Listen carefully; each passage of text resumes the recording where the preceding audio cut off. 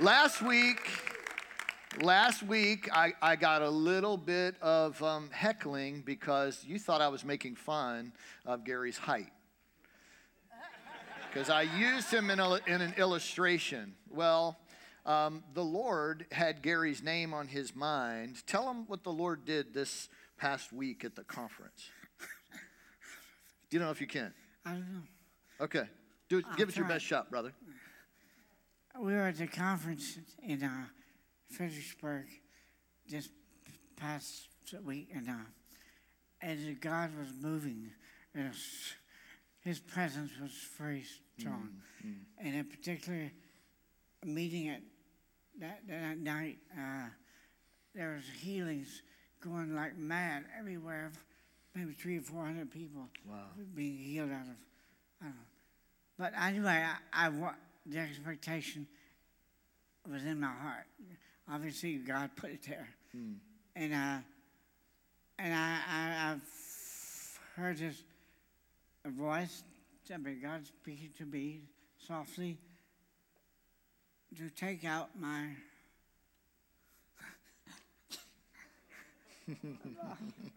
hearing aid. Take out that hearing aid.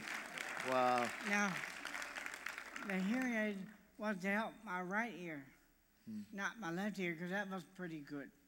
But it helped to magnify the deadness in the right ear. So I took it out. And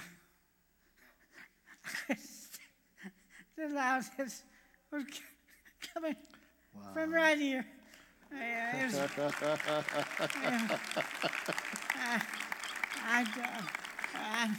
know there's a lot of miracles are going on that night, but that was my miracle. That was your miracle. Amen. And I thank God for that. All right. Praise God. Praise God. Amen.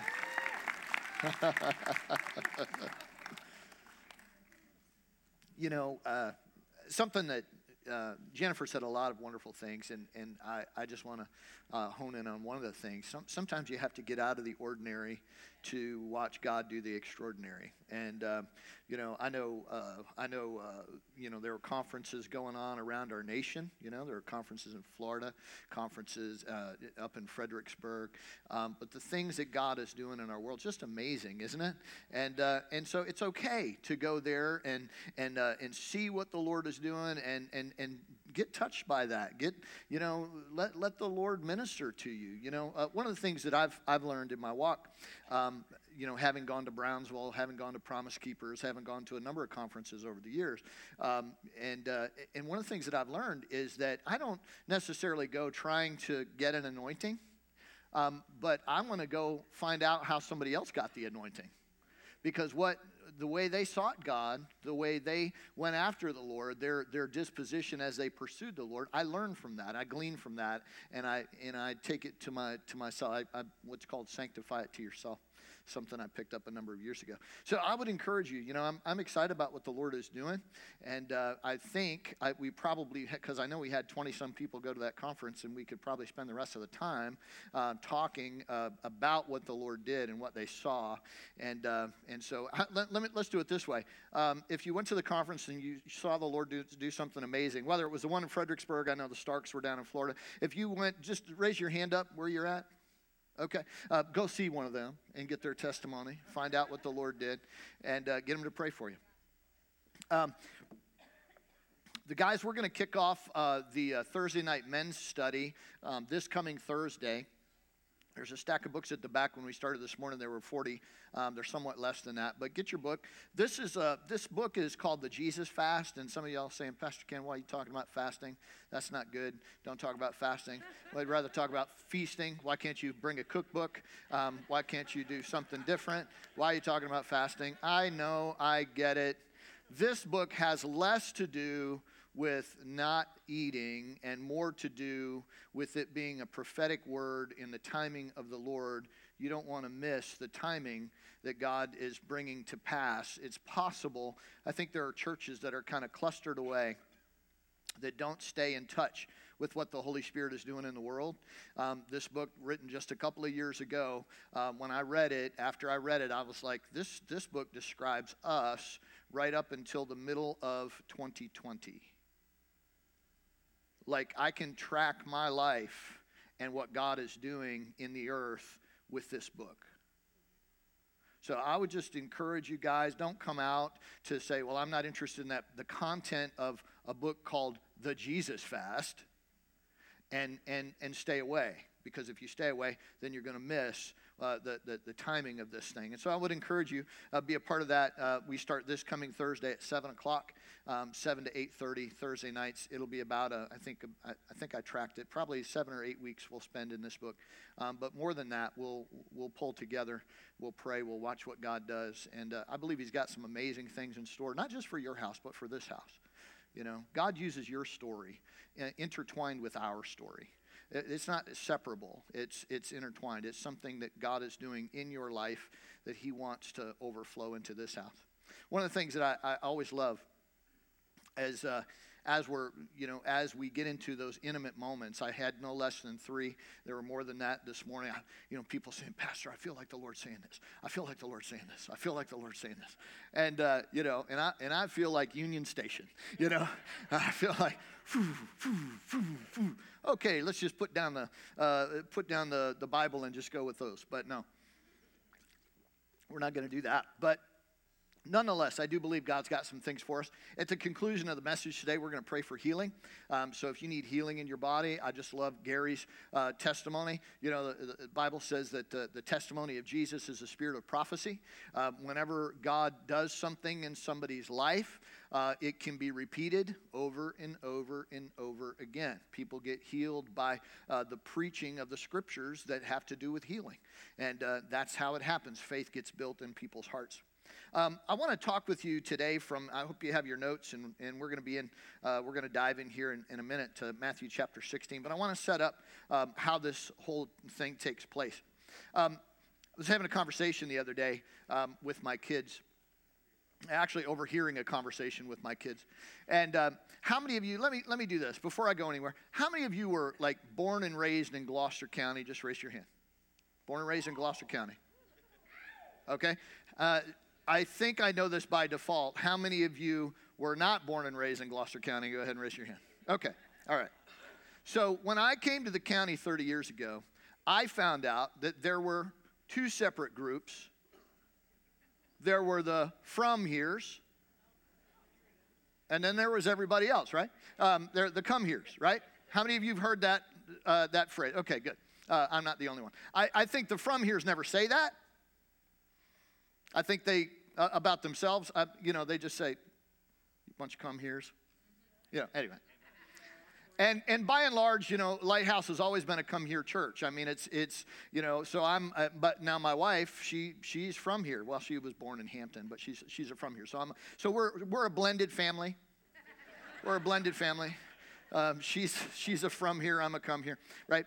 And so what that means is that we are displaced from my place of origin. The things that I'm familiar with, the things that I grew up with when I was a boy are foreign land to my family. And so, for me, going back to visit is going back and staying in touch with my story. I need to remember who Ken Kramer is. And so I need to go back and I need to see those cornfields where I grew up. And I need to go down that piece of that patch of dirt road. That's still dirt, by golly, all these years later.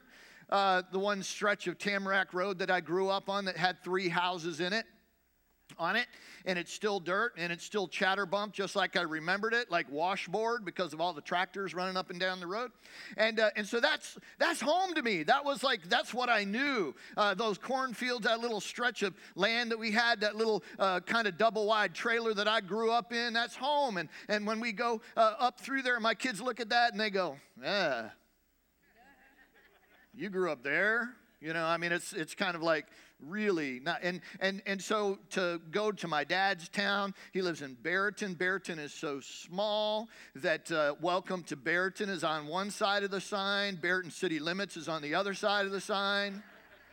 It has one flashing light. I think it goes out occasionally. Stops flashing. They don't miss it. I mean, it's just a small area. And but when my kids, so for me coming to Gloucester, that was like, wow. We got stoplights. And the stoplights have multiplied since I've lived here in 30 years, right? And so we got stuff, And so, but my kids grew up in this, and they go, Gloucester? Why would you want to be from Gloucester, And so staying in touch with your story. And so there are things that are part of who I am as Ken Kramer that were important for my kids to get a hold of. And one of those things was I have an adventure gene. I like to go places. I like to do things. I don't like to just sit still. I like to travel. And that fits really well with. And so there were stories that I wanted my kids to be able to tell, and I wanted us to own together. A number of years ago, when my kids were very, very young, the Lord put it on my heart to take them on their first missions trip when they were 10 years old. So Heather and I went to China. We met in a house church. Then we went on up into Kunming, about 3 hours outside of Kunming. We were in Beijing and then Kunming, which were quite a flight apart from one another. We went way up in the mountains. And I remember Heather, she's 10 years old and she's tired. And we're going up to meet some villagers. And they were all subsistence farmers. And so they worked way up in the mountains, and then they'd bring their harvest back down to the village. And somebody had given this little church. I mean, it's actually amazing. The village was 200, but the church was 300. Because they pulled people in from all around the world. All around the villages, all the different farms. And so somebody had given them some orchestra instruments, and they were up there in the middle of nowhere playing their instruments and learning how to play hymns. And so they were up there, and so Heather is going up there, and she's like, worn out. And I kept saying to her, honey, just ask yourself the question. Do you think there are any American girls who have ever walked on this land where you're walking right now?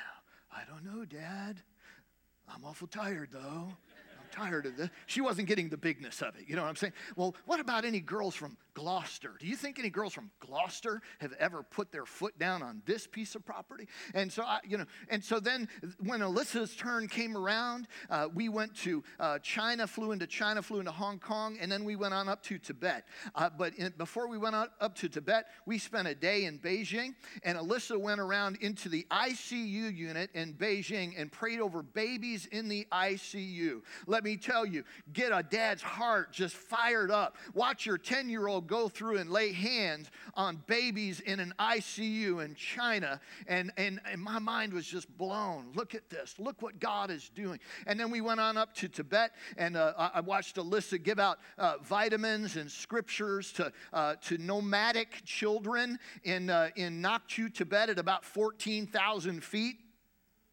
And, that was a chore, right? I remember Mark Zhang was with us, and he'd been playing soccer with those kids all day, and he got altitude poisoning. Whoa, he was up all night sick.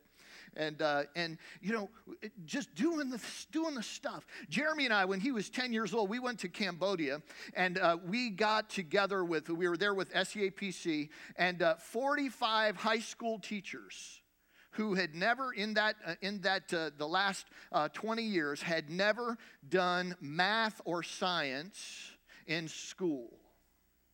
We trained 45 high school students who had just come over from Buddhism and got born again, and I taught them on the life of Jesus for 5 days straight, and at the conclusion of the time on Saturday, all 45 of them got baptized, and they founded the first Christian school in Cambodia, and oh, by the way, they were the first ones to teach math and science since the 70s, and that became the #1 school in Cambodia, still is today, and it's the #1 in that district, and the reputation of that school caught the attention of the government, who said, you can do this in the rest of the district, and if you do well in this district, in this province rather, if you do well in this province, we'll open all of Cambodia to you.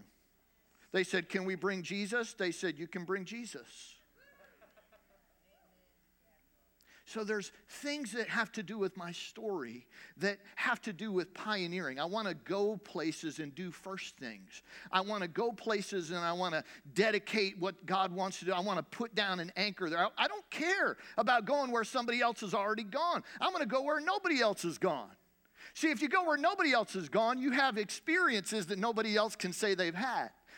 And so what's your story about? What's your story about? Now, the reason I go all into this is because I want you to understand that Jesus, in order for him to really tell who he was, he had to take his disciples on a journey. He took his disciples about 30 miles off the beaten path from where they would normally go. He took them into what would have been considered to be the den of iniquity. If you were to take, some commentators said it this way, if you were to take New Orleans and San Francisco and Las Vegas and wrap them all together, you would have Caesarea Philippi. Caesarea Philippi, where our text takes place today in Matthew chapter 16. And it's very important because Jesus wanted his disciples to understand who he was, but they couldn't understand who he was until he got them to the right place. He wanted them to understand who he was, so he had to get them to the right place. Now listen carefully. Some of you are never going to understand who Jesus is unless you follow him to the right place. And sometimes he's got to do a little doing to get you there because you're in your comfort zone. You don't want to move out of it. But you're never going to learn. You're never really going to see him the way he wants you to see him until you get to that place that he wants you to be. So in our text today, in Matthew chapter 16, I want you to understand why Jesus would do what he did to get his disciples over there. He took them to a place. Jews didn't like going to Caesarea Philippi because, again, it was the den of iniquity of the day. It was the place where there was so much worship of idols and so much worship of other gods and so much sexual immorality that was connected to those things that Jews wouldn't go there. They hated Caesarea Philippi even more than they hated Samaria. So Matthew chapter 16, verse 13. When Jesus came to the region of Caesarea Philippi, he asked his disciples, "Who do people say the Son of Man is?" And they replied, "Some say John the Baptist, others say Elijah, and still others Jeremiah or one of the prophets. But what about you?" he asked. "Who do you say I am?" Simon Peter answered, "You are the Christ, the Son of the living God." Jesus replied, "Blessed are you, Simon, son of Jonah, for this was not revealed to you by man, but by my Father in heaven. And I tell you that you are Peter, and on this rock I will build my church, and the gates of Hades will not overcome it." Psalm 110, let's go ahead and read that while we're there. "The Lord says to my Lord, sit at my right hand until I make your enemies a footstool for your feet. The Lord will extend your mighty scepter from Zion. You will rule in the midst of your enemies." Now, what I want you to see in this text, and the reason it's important for us, I'm going to change one word out of here. I'm going to use the Greek transliteration. The word for church is actually the word ekklesia in the Greek. Now, the word church, we just caught a glimpse of this a year ago on New Year's Eve when Clorinda Cole came and talked to us about the ecclesia. If you were here, you remember that message. She was talking about the difference between church and ecclesia. How many of you were raised on the King James Bible? That's right, the Bible Jesus read. The King James Bible, King James commissioned some scholars to translate it the way, but King James, he had to approve different words that were used throughout. And when it got to this word ecclesia, the word ecclesia means it comes out of the common politics of the day, and ecclesia was almost like a Greek city-state. It was a mini democracy that had its own leadership, and it extended the authority of itself one group at a time. And so you're the king, right? And you're in charge of everything. So you really don't want somebody else saying they're in charge of themselves. So King James said, let's just call it a church. not ecclesia, but a church. So he changed the metaphor for what church was going to be. And the thing I want you to understand here today is that Jesus went to great lengths for his early disciples to understand who he was. He took them to the right place to declare who he was, because he was about to launch something and he wanted them to see it clearly. Okay, so I have a little slide here that shows you the place where Jesus would have been with his disciples. This would have been the backdrop for where Jesus would have been in Caesarea Philippi. At that time, now this is after all the buildings are gone, but what you see there, those openings right there, that's a cave. But way down deep into the cave there is a flow of water that's so deep that they say nobody could ever get to the bottom of it. And that particular rock face is called the Gate of Hades. So Caesarea Philippi was named by the son of a Caesar, and emperor worship was proliferated through all of Caesar's dynasty. So they would say not just that he's the ruler, but they would say he's God. So Caesar is God. And then you had Pan, who was being worshipped at the Gate of Hades. Are you tracking with me? So the worship, there would be buildings that were built out in front of this, worship centers to worship the god Pan, which was just an updated name of Baal. So it was Baal worship, Pan worship. It was sexual immorality. It was fertility cults. It was sacrifice of humans, sacrifice of animals. It all took place there, and you can understand why the Jews didn't want to go. So Jesus goes all the way down to the Gate of Hades. So when he's standing here having a conversation, and he checks the polls first. Who do men say that I am? How am I doing in the polls? Who do men say that I am? And so they ran down the list. Some say John the Baptist. Some say you're Jeremiah. Some say one of the prophets. And then he says, who do you say that I am? And Simon Peter gets it right. Now, whether or not he thought about it before he spoke, sometimes it's in life it's ready, aim, fire, and then sometimes it's fire, ready, aim. Right? Depends on your firing order in life. Some of us don't think before we speak. But in Peter's case, it worked out well for him. Because he speaks. He said, you're the Christ. Now, for the Jewish mind, Psalm 110 is the most quoted passage in the New Testament as it relates to the God who is the Messiah. He is the God of war. He's Lord Sabaoth. He is the God of war. He is the one who's going to come in and wipe out all the enemies of Israel. He's going to rule and reign. And so when Jesus began to minister about his suffering, this was totally opposite of what Peter thought of when he said, you're the Christ. So the word Christ is not Jesus' last name. The word Christ is Jesus' anointing that positions him to be the ruler. He is the God-man. And so when he hears this from Peter's lips, he tells him at that moment, you didn't get this from flesh and blood. You didn't get this from what everybody else was saying. You got this, but you didn't get it where everybody else would get their news. You got this from heaven. My Father revealed this on the inside. And so here's in your text, let's just hit your notes real quick. Jesus builds the ecclesia on the rock of the revelation of who he is. The rock of the revelation, the thing that God said on the inside of you. That is where it comes to be. That's where faith rises up. It's got to happen on the inside of you. If it's not happening on the inside of you, then what you're doing on the outside really isn't going to amount to much. It's wood, hay, and stubble. You and I have to live out of our relationship with Jesus. We on this first Sunday of the year, we're saying, Jesus, we want to see you. Because from seeing you, we can live out the way we need to. Life is not all about what happens with our five senses, but it is what happens by revelation on the inside of us. We live from that place.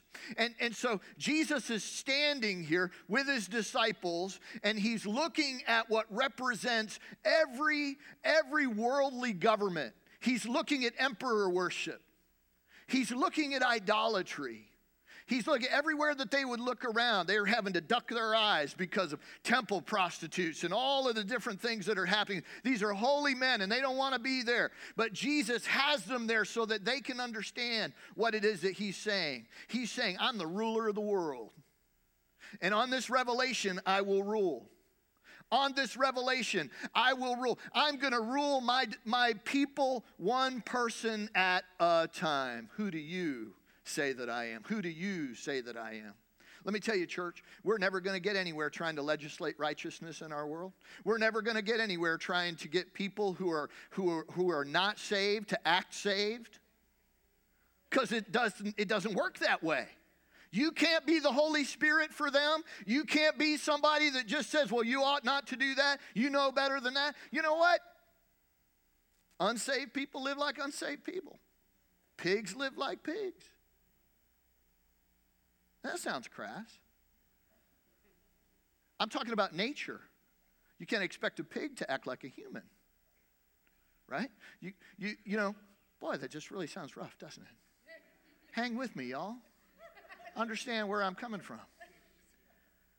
In other words, we're trying to make outward changes, but the Holy Spirit builds the kingdom of God from the inner work of what happens in a person's life. We have to surrender our lives to him. It's that personal revelation. It's not what your grandma said. It's not what mom said. It's not what dad said. You have to own this thing. Well, who do you say Jesus is? Jesus wanted them to get the full revelation. I'm the ruler of the world. Philippians 2 says it this way, that every knee shall bow and every tongue confess. Can I tell you that is a statement of reality, that every evil person will bow? Every good person will bow. Every person with a big bank account, they will bow. Kings of the earth will bow. Every person will bow. Why? Because it's his name is above every other name. Well, who gave you that? Are you God? Yes, he would say. Yes, in fact, I am. Now, he rules and reigns. That's his name. That's who he is. And we're not going to get around that. We can't do anything about that. God's not intimidated by anything that happens in this world. He is God, and Jesus is his son. And you and I will do well to bow the knee now, because it's what happens on the inside of you. What's the story that God is writing on the inside of you? That's the thing I want you to get a hold of. So for a lot of the church, they don't understand the Messiah. They understand him only as Savior, right? So Savior's good. We love the Savior. But Jesus is more than somebody that just saves souls. He rules this world. He rules this world. He created this world with his words. It's his world. We just live in it.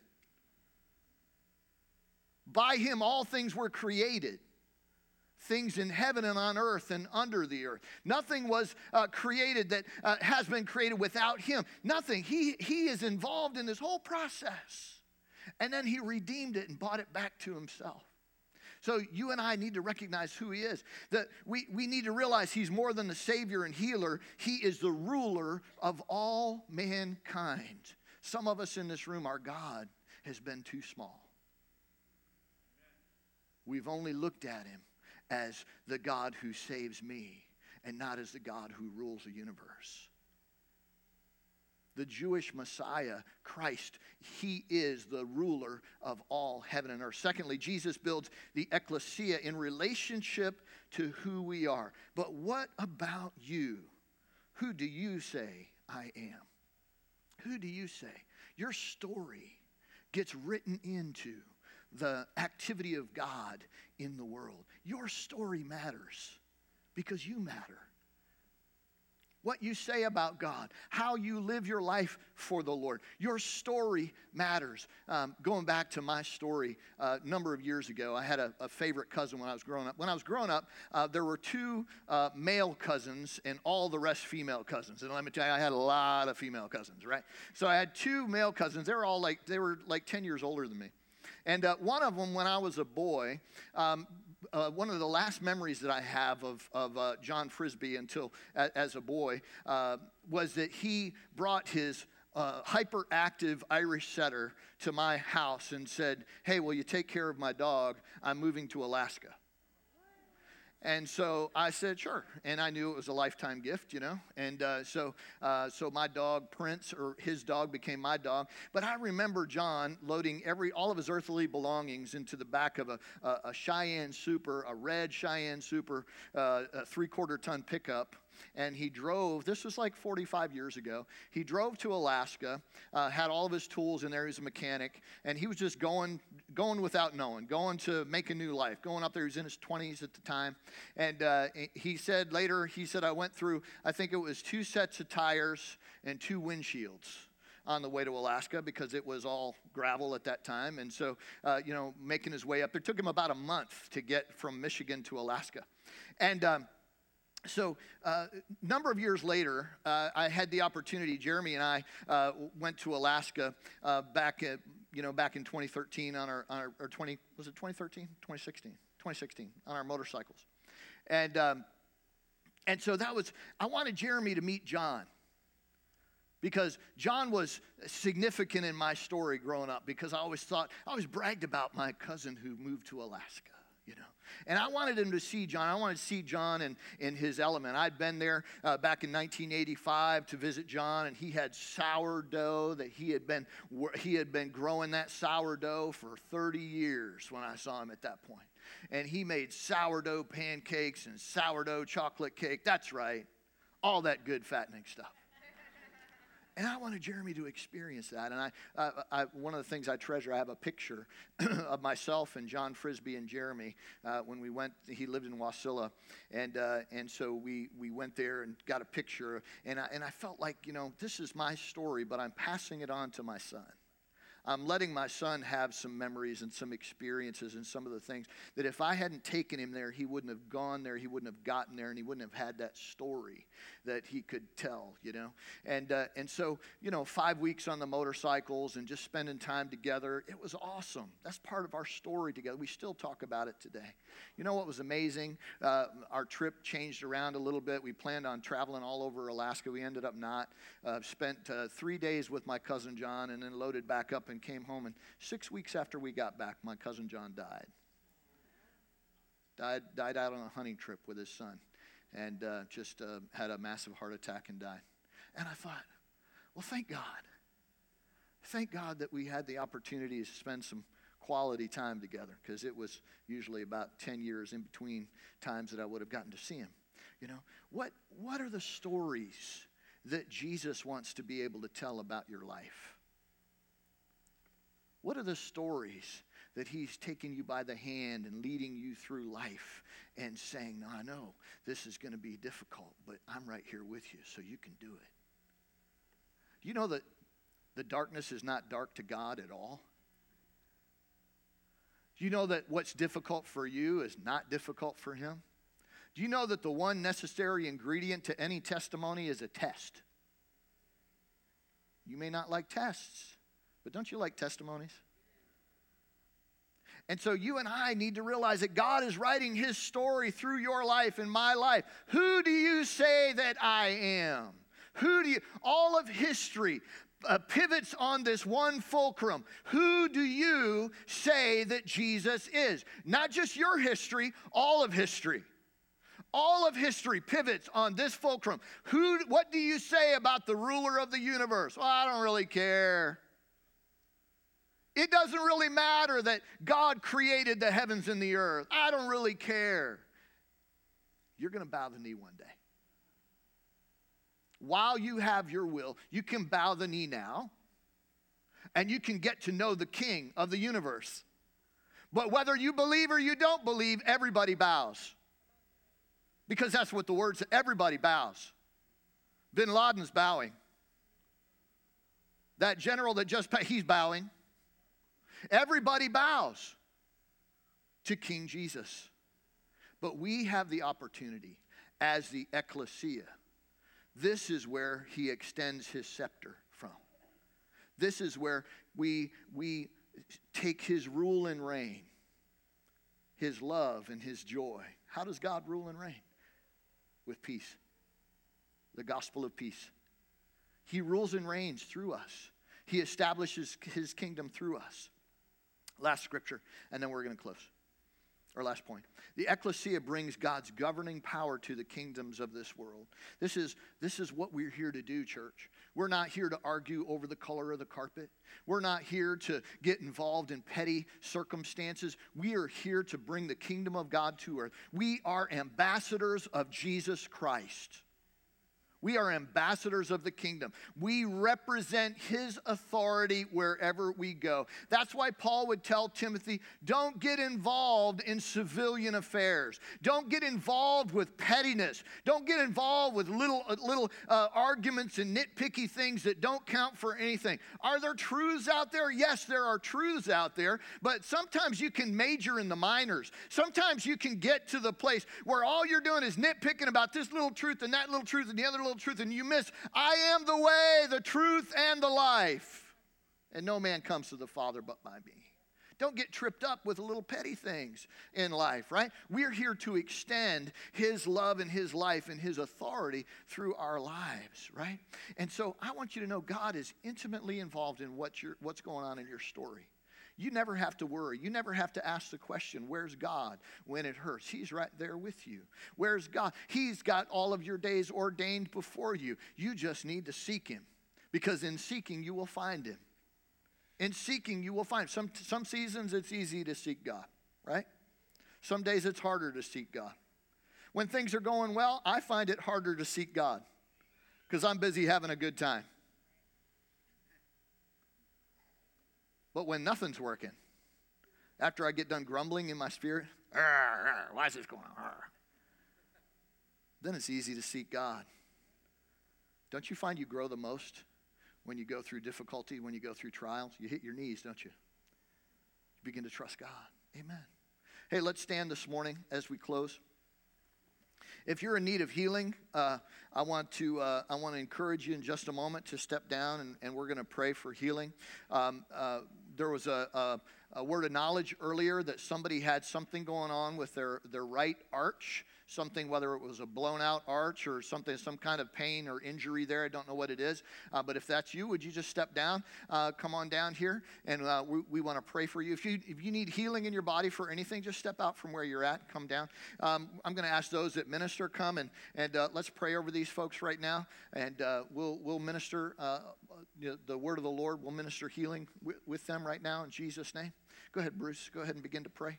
And let's just close out in a time of worship this morning. Maybe there's something that the Lord spoke to you from the Word this morning that you just want to settle that. If you want to come to the altar too, that's fine.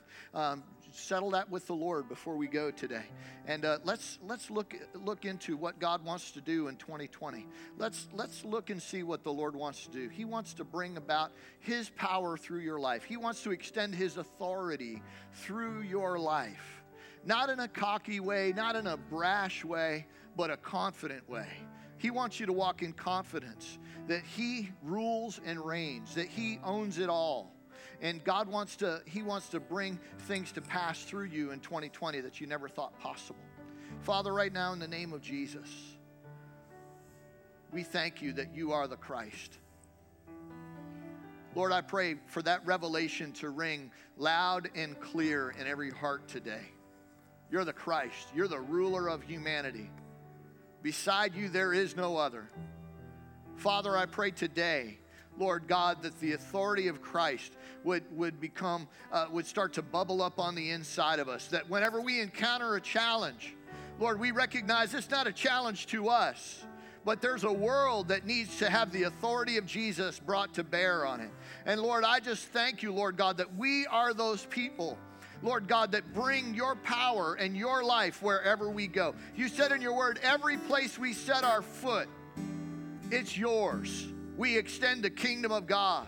Father, in the name of Jesus, we just ask you right now, Lord God, to stir our hearts and minds, Lord God, toward your power and toward the good things that you want to do.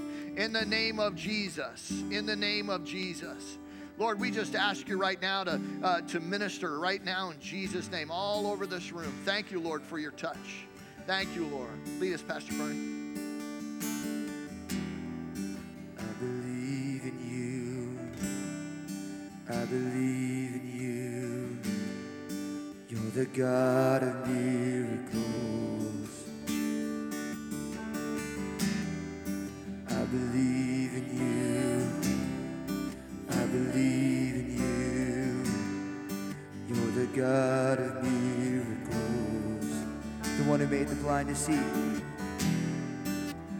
one who made the blind to see is moving here in front of me, moving here in front of me. The one who made the deaf to hear, silencing by every fear, silencing by every fear. I believe in you. I believe in you. You're the God of miracles. Come on, let's sing that this morning. I believe in you. I believe in you. You're the God of miracles. I believe in you. I believe in you. You're the God of miracles. I believe in you. I believe in you. You're the God of miracles. I believe in you, Jesus. I believe in you. I believe in you. You're the God of miracles. I believe in you. I believe in you. I believe in you. You're the God of miracles, the God who was and is to come, the God who was and is to come.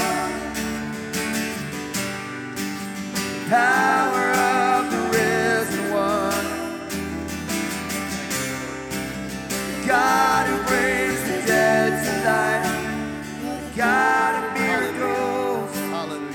God of miracles. Praise God. Now, I want us to pray for a couple of other groups, but I want to circle back to that. There's a challenge. There's a 2020 challenge that I gave to the 8 o'clock that I'd like to give to you all that's going to extend for this entire year. And here's what it is, very simple. I want you to come to church ready to minister.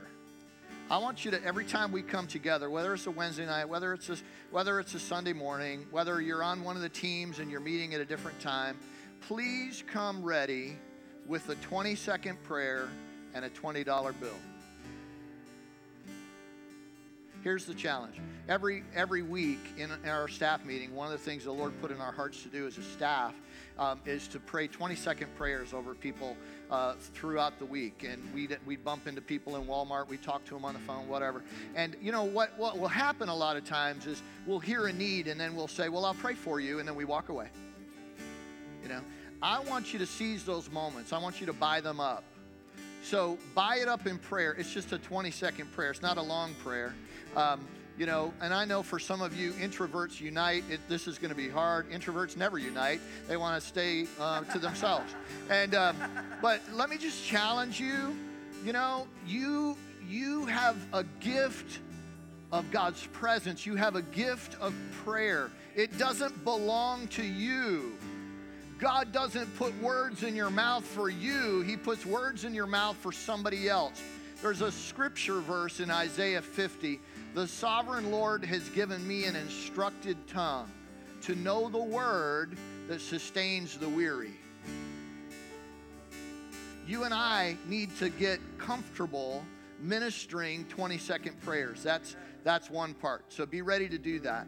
And I may call for it in a service. I may not. But you're going to encounter needs. You're going to encounter people with needs, and you need to be ready to pray for them. The second part maybe is easier for some and harder for some. I don't know. But I want to challenge you to bring with you to every service a $20 bill. Now, if in your budget, it may be, you say, Pastor Ken, I'm a teenager. I see a 20 about once every 6 weeks, what I want to challenge you to do is be ready with some monetary amount that you can give away at a moment's notice. because you're going to bump into somebody, and maybe you can't meet all the need, but you can vote. I'm with you. I want to release this into your hand. And you know what I've found over the years is just the fact that I have it with me will give me the opportunity to give it away. I encounter opportunities to bless people, and can I tell you, there's just no excitement that, you know, it is more blessed to give than to receive. But I don't know if anybody has that, you know, if you've been a part of that. But part of our culture is going to be when there's a need, we're going to minister to that need. And so a practical way to do it is just keep a 20 spot on you at all times, okay? Now, for some of you, you say, Pastor Ken, I can't do that, but once a month. Do it once a month. Maybe for you, it's every week. Maybe for you, it's, you know what, I don't feel like I'm doing anything with a 20, so I'm going to do 100. I'm going to follow you around. No. Come on, somebody. I was sitting with another pastor not all that long ago, and we were having breakfast together. And a lot of times I have a coaching business that I run, and so sometimes I'll just have cash that I have right on my person. And I was sitting with him, and he's doing some writing, and he said, you know, I'm getting ready to get I just completed my third book, and he said I'm getting ready to get a cover for it, and he said I'm just waiting for that $100 to come in, and I was able to, and it was like an electric shock. It was like when I handed him that money, he went, oh my gosh, thank you. And it was like Jesus himself. And I was like, I just was able to bless this guy. And he texted me later, he said, nobody has ever done that for me. I was like, well, thank the Lord. Jesus is looking out for you, you know.